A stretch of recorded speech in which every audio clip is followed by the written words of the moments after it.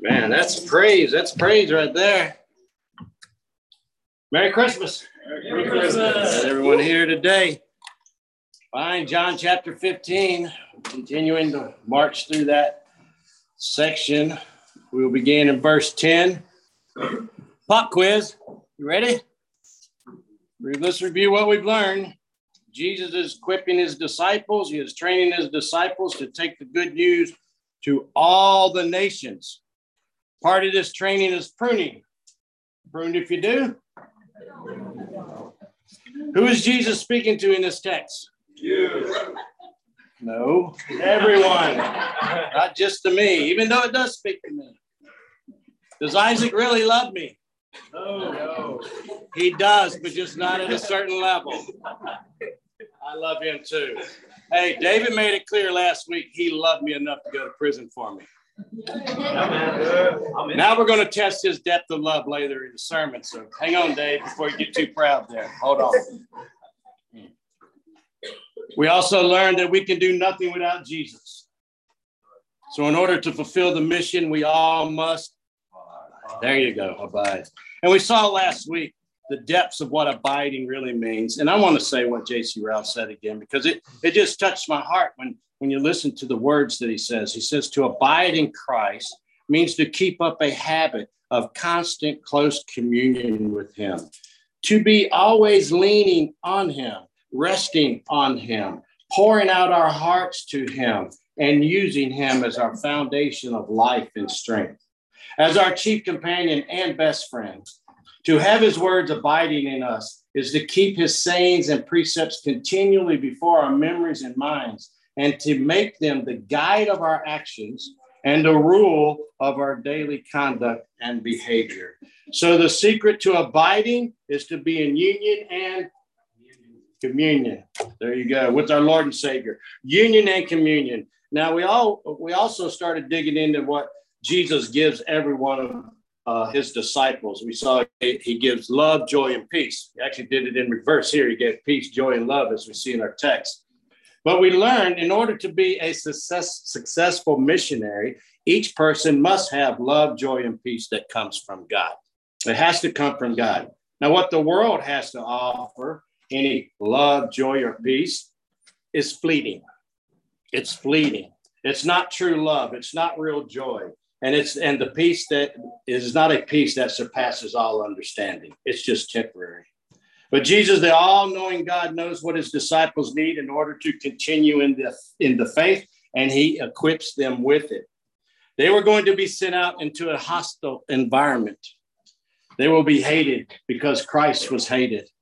And because they were going to be hated, they would have to have a peace that does come from God. They would have to have a God-type love, and they would have to have a joy that comes from God to fulfill the mission.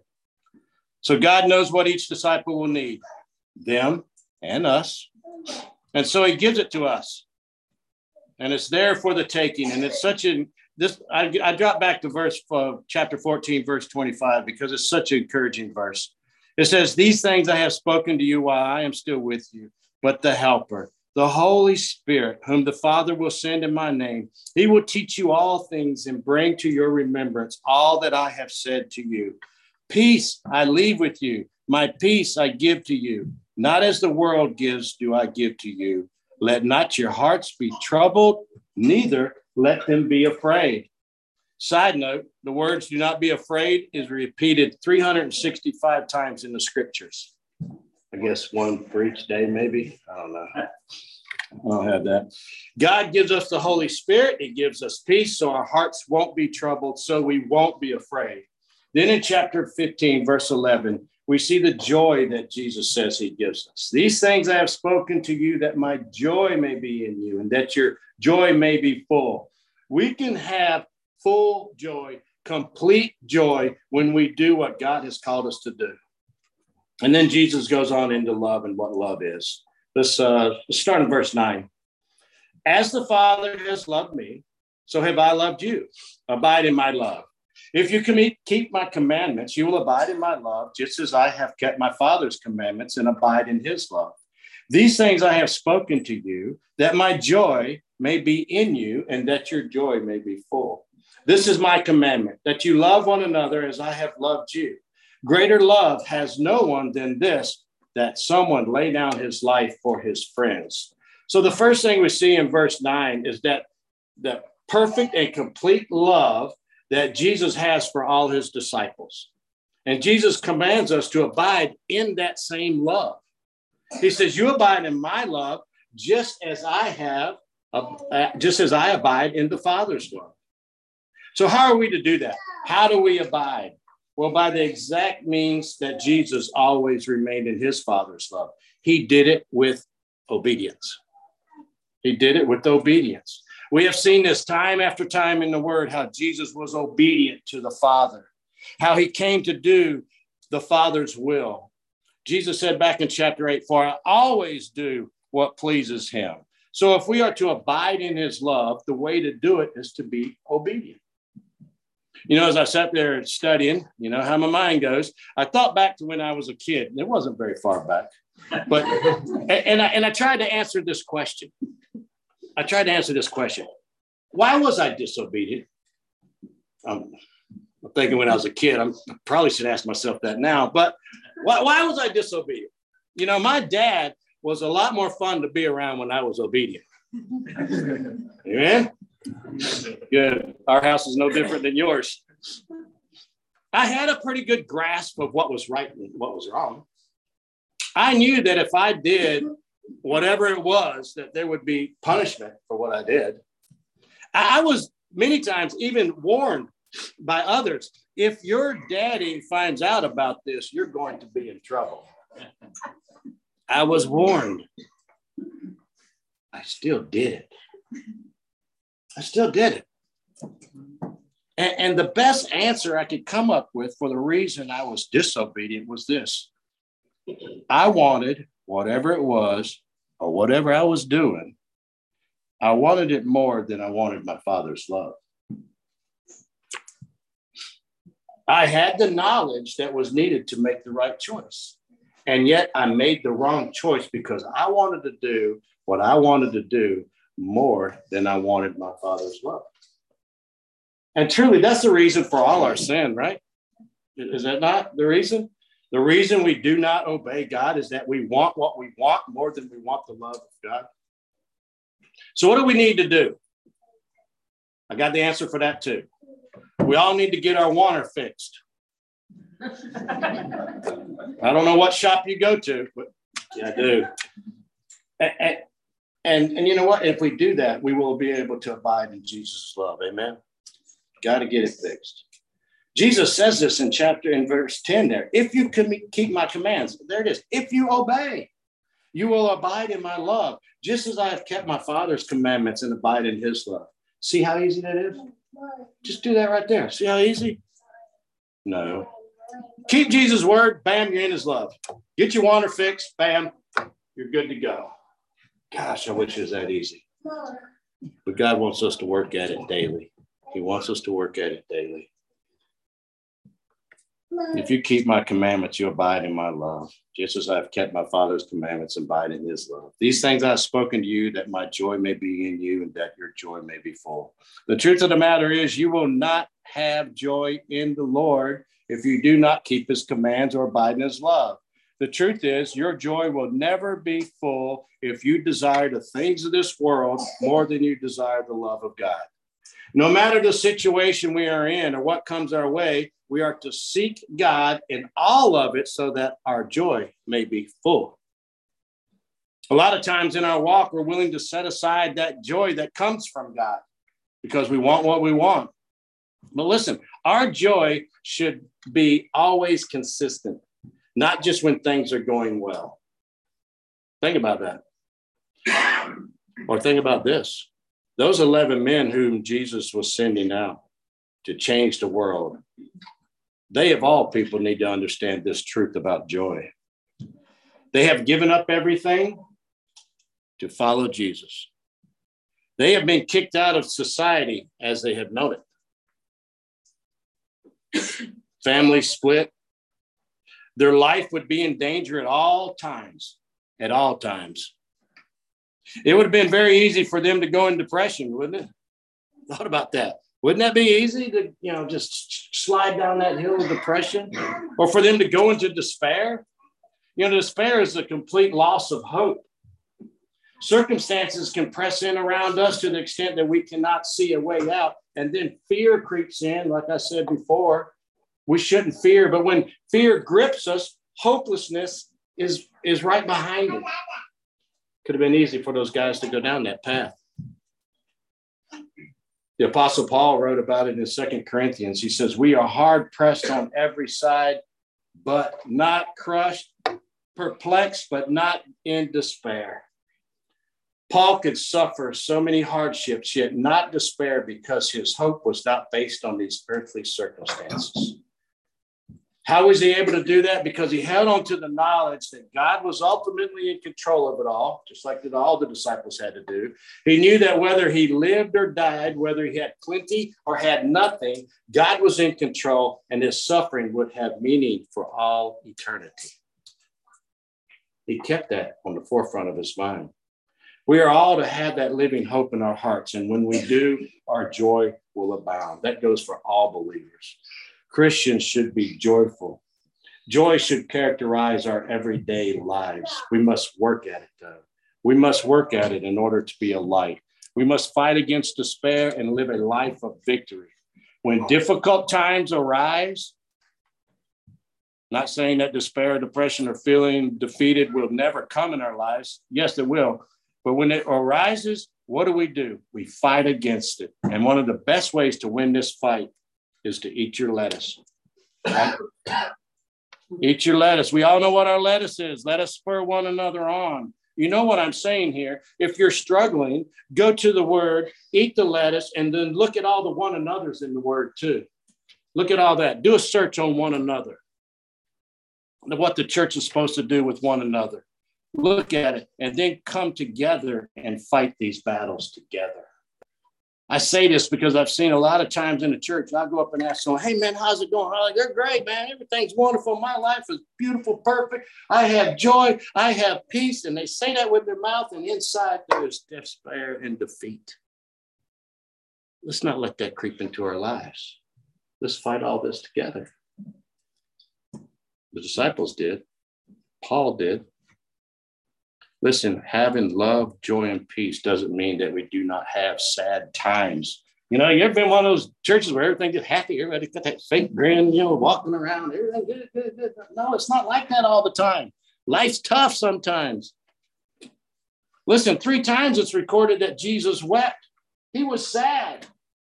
He wept one time when he gathered with Lazarus' sister and other mourners when Lazarus had passed away. Was Jesus weeping over the death of Lazarus? Oh, I don't think so, because he knew he was going to raise him up in 10 minutes or something. I don't know how much his grief would have been there, but I'm sure he was sad. But listen, Jesus could not help but to weep because his heart ached when he saw Mary and Martha crying because Lazarus was gone. He felt their pain. This stuff is real. Did Jesus tell Mary and Martha, oh, have joy in your heart, stop crying, suck it up, let's go? Didn't do that, did he? Didn't do that. He wept with them. He wept with them. We must be real. Tough times will come, but we can get through these tragedies because of the joy that God has given us. We can have joy because we know God is working in us. And when we get to the other side, we can look back and praise him because we can see that he was with us the entire time. Amen. We all know what James 1:2 says. Consider it all joy, my brothers, when you encounter various trials.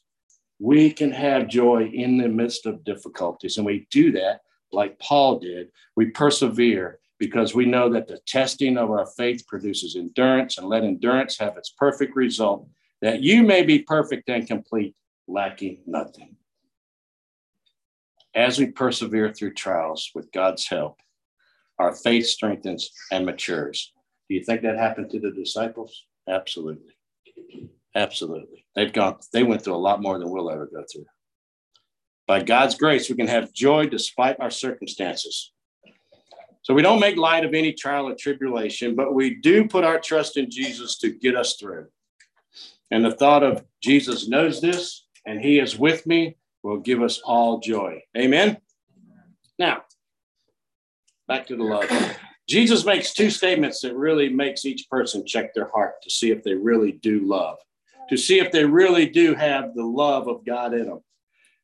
Verse 12, this is my commandment, that you love one another as I have loved you. So Jesus commanded us to love. He says, love one another as he has loved us. Now that puts the bar pretty high, doesn't it? That's pretty high when it comes to love.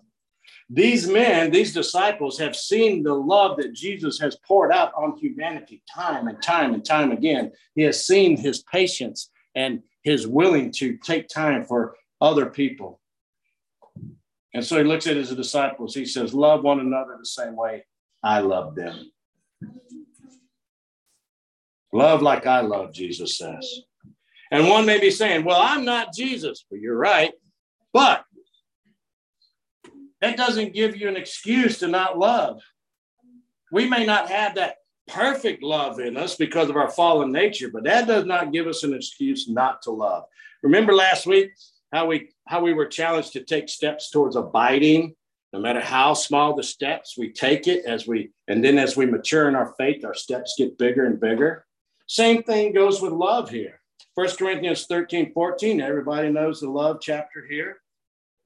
This is a perfect platform to start stepping towards loving like Jesus did. Love is patient and kind. Well, we can all work on that. Maybe some of y'all had that down. No hands. Well, that's where we could take a step right there. We could be more like Christ if we would work on our patience and kindness. We can become more like Christ if we take steps to not envy or boast or be arrogant or rude. Love does not insist on its own way. It is not irritable or resentful. It does not rejoice at wrongdoing, but rejoices in the truth. Love bears all things, believes all things, hopes all things, and endures all things. So start taking those steps. Start walking towards love and true love. Start working out our salvation. That's what we're doing as we take these steps. We are working out our salvation. We see these plaques and old pieces of wood with these words of love written all over them, don't we? We see them everywhere. That's nice. Nice decorations. It's awesome. But the question is, are we working on our love for others, or are we just decorating homes and Hobby Lobby with all these plaques? Are we even trying to love like Jesus? We must work at this love thing at all times. How important is love? Jesus summed it up. He gave us two simple commands. And what was the main drive in those commands? Love. Love your Lord your God with all your heart, with all your soul, with all your mind. That is the greatest and first commandment. And second is like it. You love your neighbor as yourself. If the church body really, truly worked on loving God and then loving others, think about what an impact we would be to the world.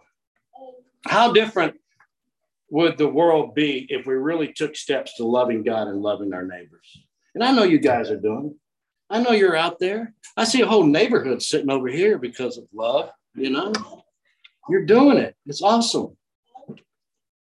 But if we did it, church would change, worship would change, communities would change, our homes would change. All because of love. Write this verse in your margins, Romans 13:8-10. Here's how believers are to live. What sets us apart from the world we live in? How does our light shine?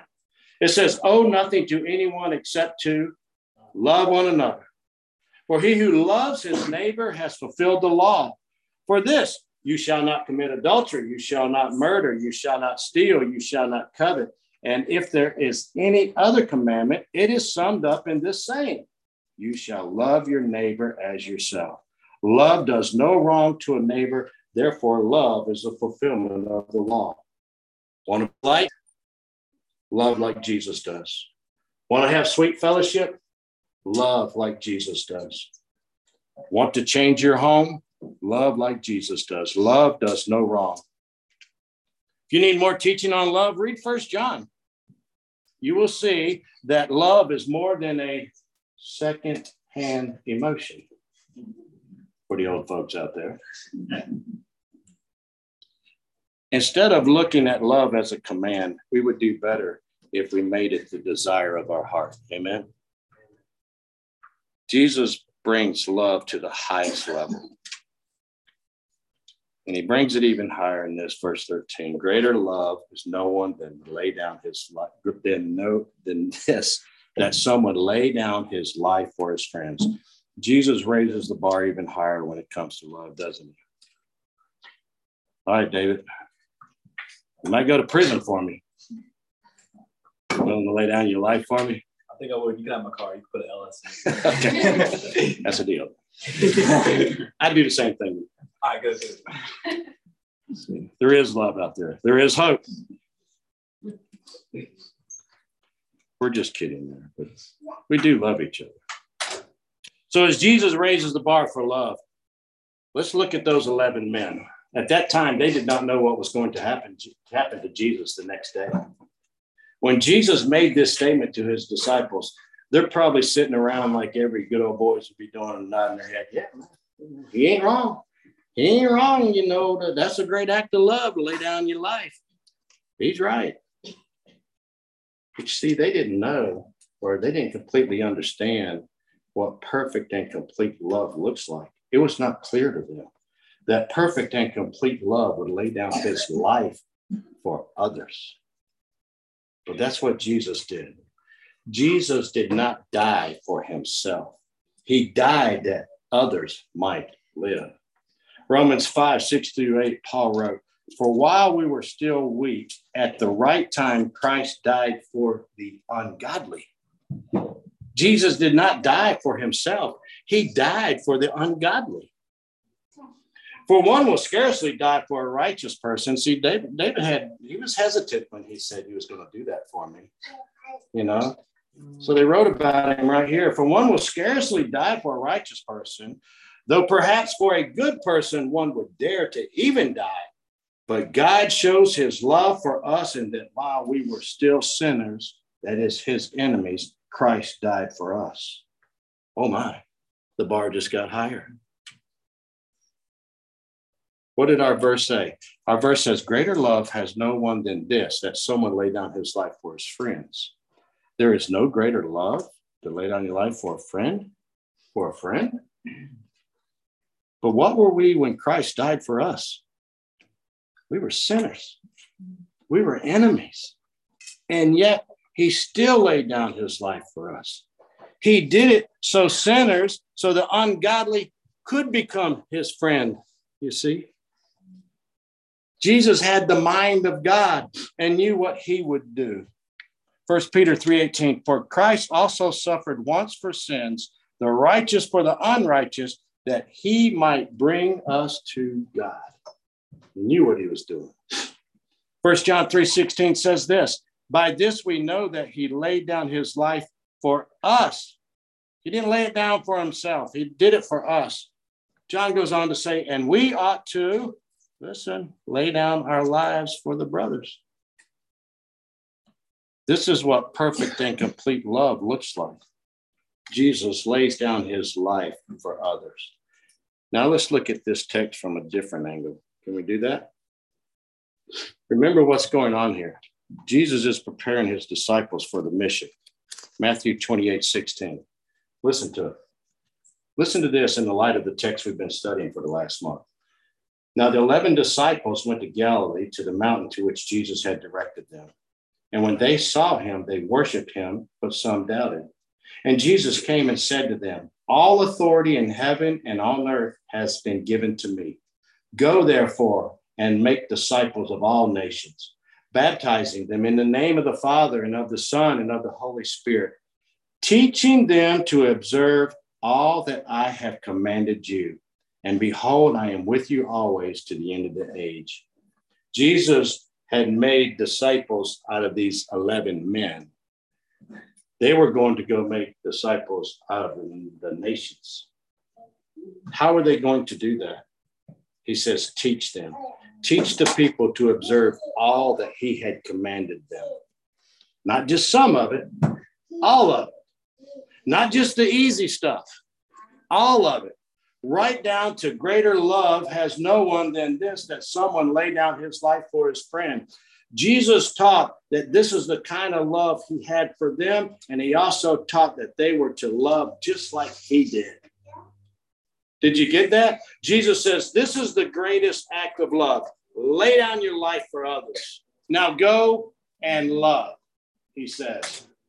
Go and love, meaning be prepared, ready. Listen to this. Be prepared to lay down your life if you have to. Are we ready? These 11 men went out and loved. They went out and loved like Jesus did. And guess what happened to these 11 men? James, the son of Zebedee, was executed by Herod around 44 AD. Peter and Paul were martyred in Rome about 66 AD during the persecution under Emperor Nero. Paul was beheaded. Peter was crucified upside down at his request, since he did not feel worthy to die in the same manner as his Lord. They knew how to love just like Jesus did.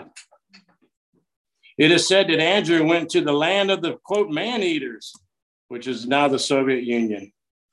Christians there claim him as the first to bring the gospel to the land. He also preached in Asia Minor, which is modern-day Turkey and Greece, where he is said to have been crucified. Thomas was probably the most active in the area of East Syria. Tradition has him preaching as far as east as India. They claim that he died there when pierced with the spears of 4 soldiers. Philip had a powerful ministry in North Africa and Asia Minor, where he converted the wife of a Roman proconsul. In retaliation, he had Philip arrested and cruelly put to death. Matthew was a tax collector and the writer of a gospel ministered in Persia and Ethiopia. Some of the oldest reports say that he was not martyred, while others say he was stabbed to death in Ethiopia. Bartholomew had a widespread ministry travels attributed to him by tradition, to India with Thomas and back to Armenia, Ethiopia, and southern Arabia. There were various accounts of how he met his death as a martyr for the gospel. So we're not sure how he exactly died, but we do know that he died for the gospel. James was the son of Alphaeus, is one of the least of the 3 James referred to in the New Testament. There's some confusion on which is which, but this James is reckoned to have ministered in Syria. The Jewish historian Josephus reported that he was stoned and then clubbed to death for sharing the gospel. Simon the Zealot, as the story goes, he ministered in Persia and was killed after refusing to sacrifice to the sun god. Matthias was the apostle chosen to replace Judas. Tradition sends him to Syria with Andrew and death by burning. They went out and loved like Jesus loved. John was the only one of the gospel apostles generally thought to have died a natural death from old age. He was the church leader in Ephesus area and is said to have taken care of Mary, the mother of Jesus, in his home. John was exiled to the island of Patmos. There he was credited with writing the last book of the New Testament, the Revelation. An early Latin tradition has him escaping unhurt after being cast into boiling oil in Rome. Greater love has no one than this, that someone lay down their life for their friends. So you want to know what love is? Look to Jesus and his followers. And make note, the killing of Christians did not stop with the death of the disciples. It hasn't stopped. We may be shielded from it here in America for a while, but around the world, believers are dying for their faith every day, for their faith. Willing to lay down their life so others can have life. And with that said, I want to make this point. It is a false gospel that tells everyone, if you just come to Jesus, he's going to make everything all right. Your bank account's going to be full. Your home's going to be huge, whatever. He'll give you everything you need. It will be a wonderful and blessed life because your life's a wreck right now. And if you just come to Jesus, he'll fix all that stuff. That is a false gospel. That is a false gospel. Jesus will make everything right with you and God. He will do that. And it is a wonderful and blessed life, but not by the world's standards, right? So we can see a true calling to be a disciple in these 11 men. We could see it by the way they lived. You must die to self. You must love the Lord God with all your heart. You must be willing to pick up your cross and follow Jesus daily. You must live like Christ and love like Christ. And it ain't all rainbows and lollipops like Pastor Ryan says. It's not. Jesus says, what did he say? He said, weigh the cost.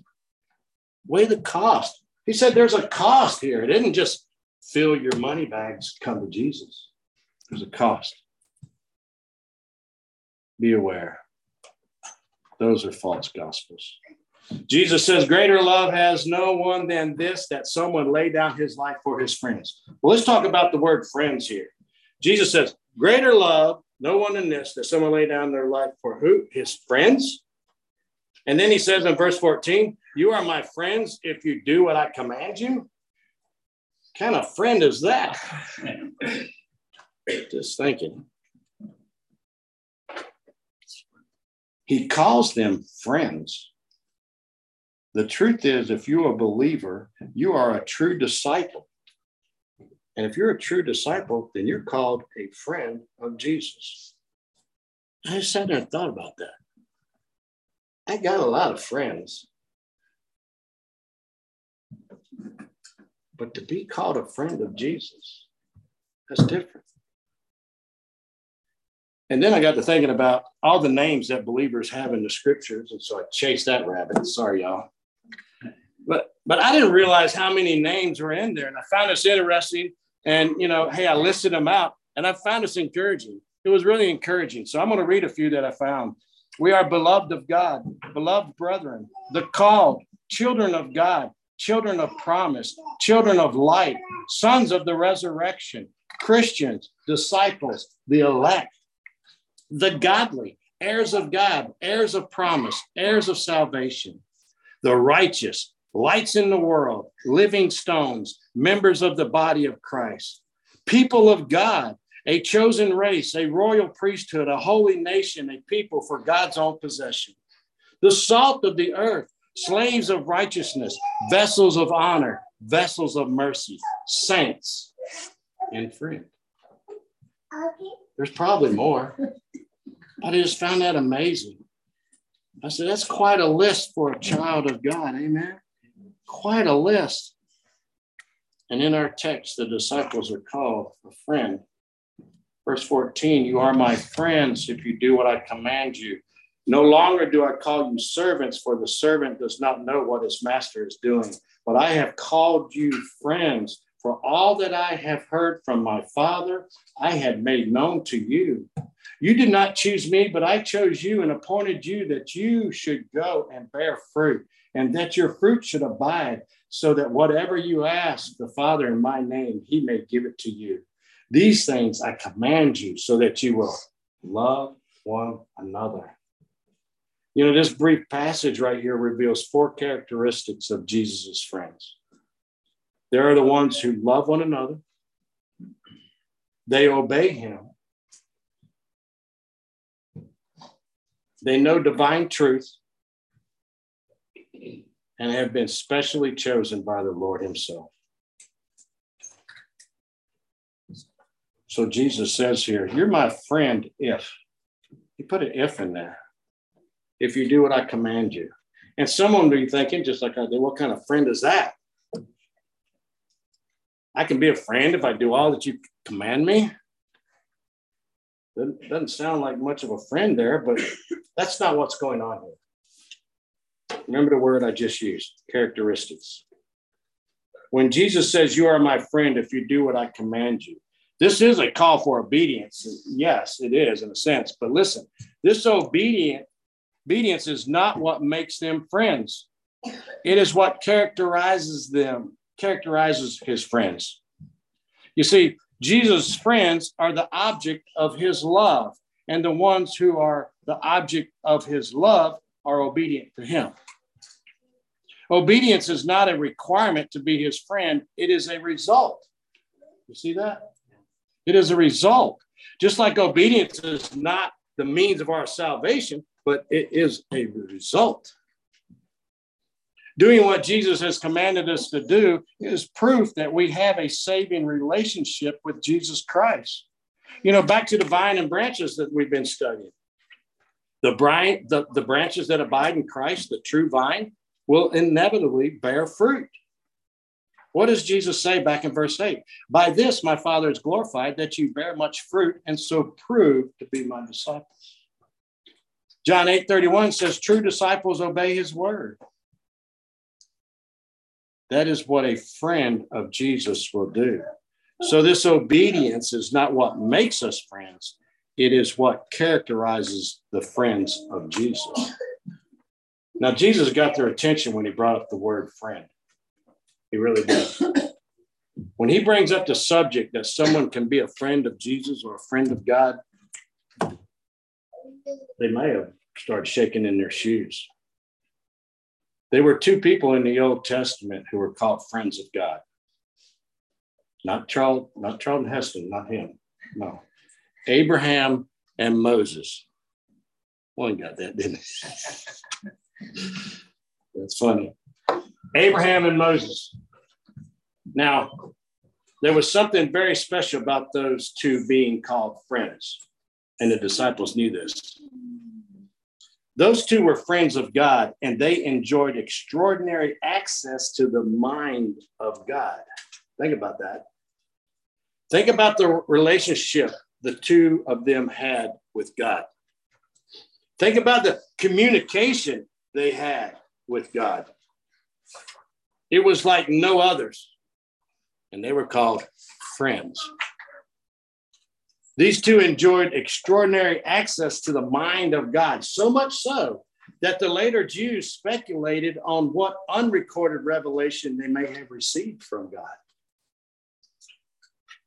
Did they tell every word that had been spoken to them? I don't know. But what we do know is this: they had an intimate relationship with God, and because of that relationship, they were called friends of God.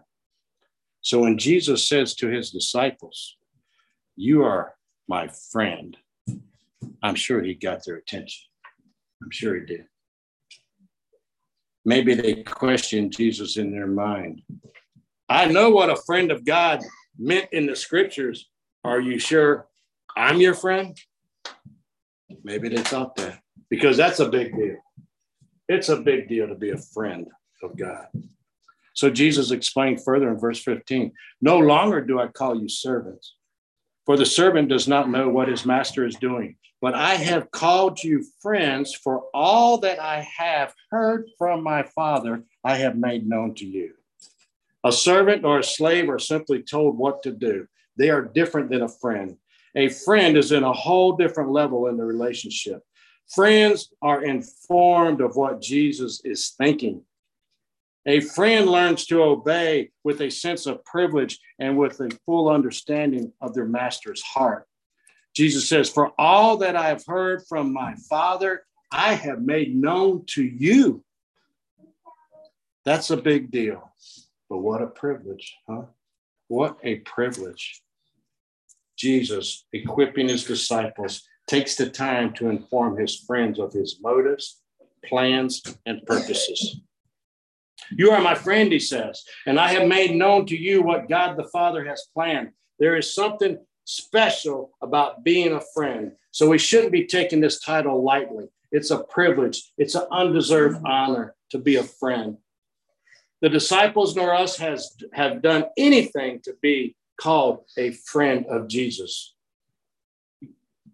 So if anyone is called a friend of Jesus, we should live in awe every day. He's calling me a friend. But we can't be prideful. We can't be prideful. We need to be humble. Verse 16 says, hey, you didn't choose me. I chose you and appointed you that you should go and bear fruit, and that your fruit should abide. So that whatever you ask in the Father's name, it may be given to you. These things I command you so that you will love one another. God kept his disciples humble, didn't he? He keeps us humble, doesn't he? God always calls us out. If there's any danger that we will puff ourselves up, he'll call us out because of the privilege that we enjoy. You know, Jesus shared with his disciples what the Father had told him. He shares with us God's plan, and he will carry it out through his word. We have it all right here. He gave it to us. We did not become his friend or get access to his info because we are wise or better, no, or that we have made right choices. I don't think so.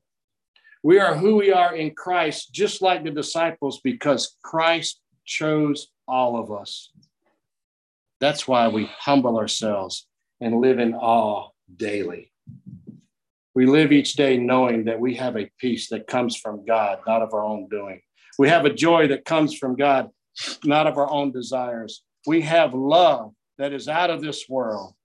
And because of the love that God has poured out on all of us, we are able to live in victory. We are equipped, just like the disciples, to do whatever he has commanded us to do. And that's why we leave here today in confidence, with confidence that we can live a life worthy of the calling. We are confident when we share the true gospel. He has loved us not because we deserve it, but because he chose to. He has laid down his life for his enemies so that we can become a friend of God. And that's why we worship our Lord and Savior, Jesus Christ, because we are now friends. Amen. Amen. So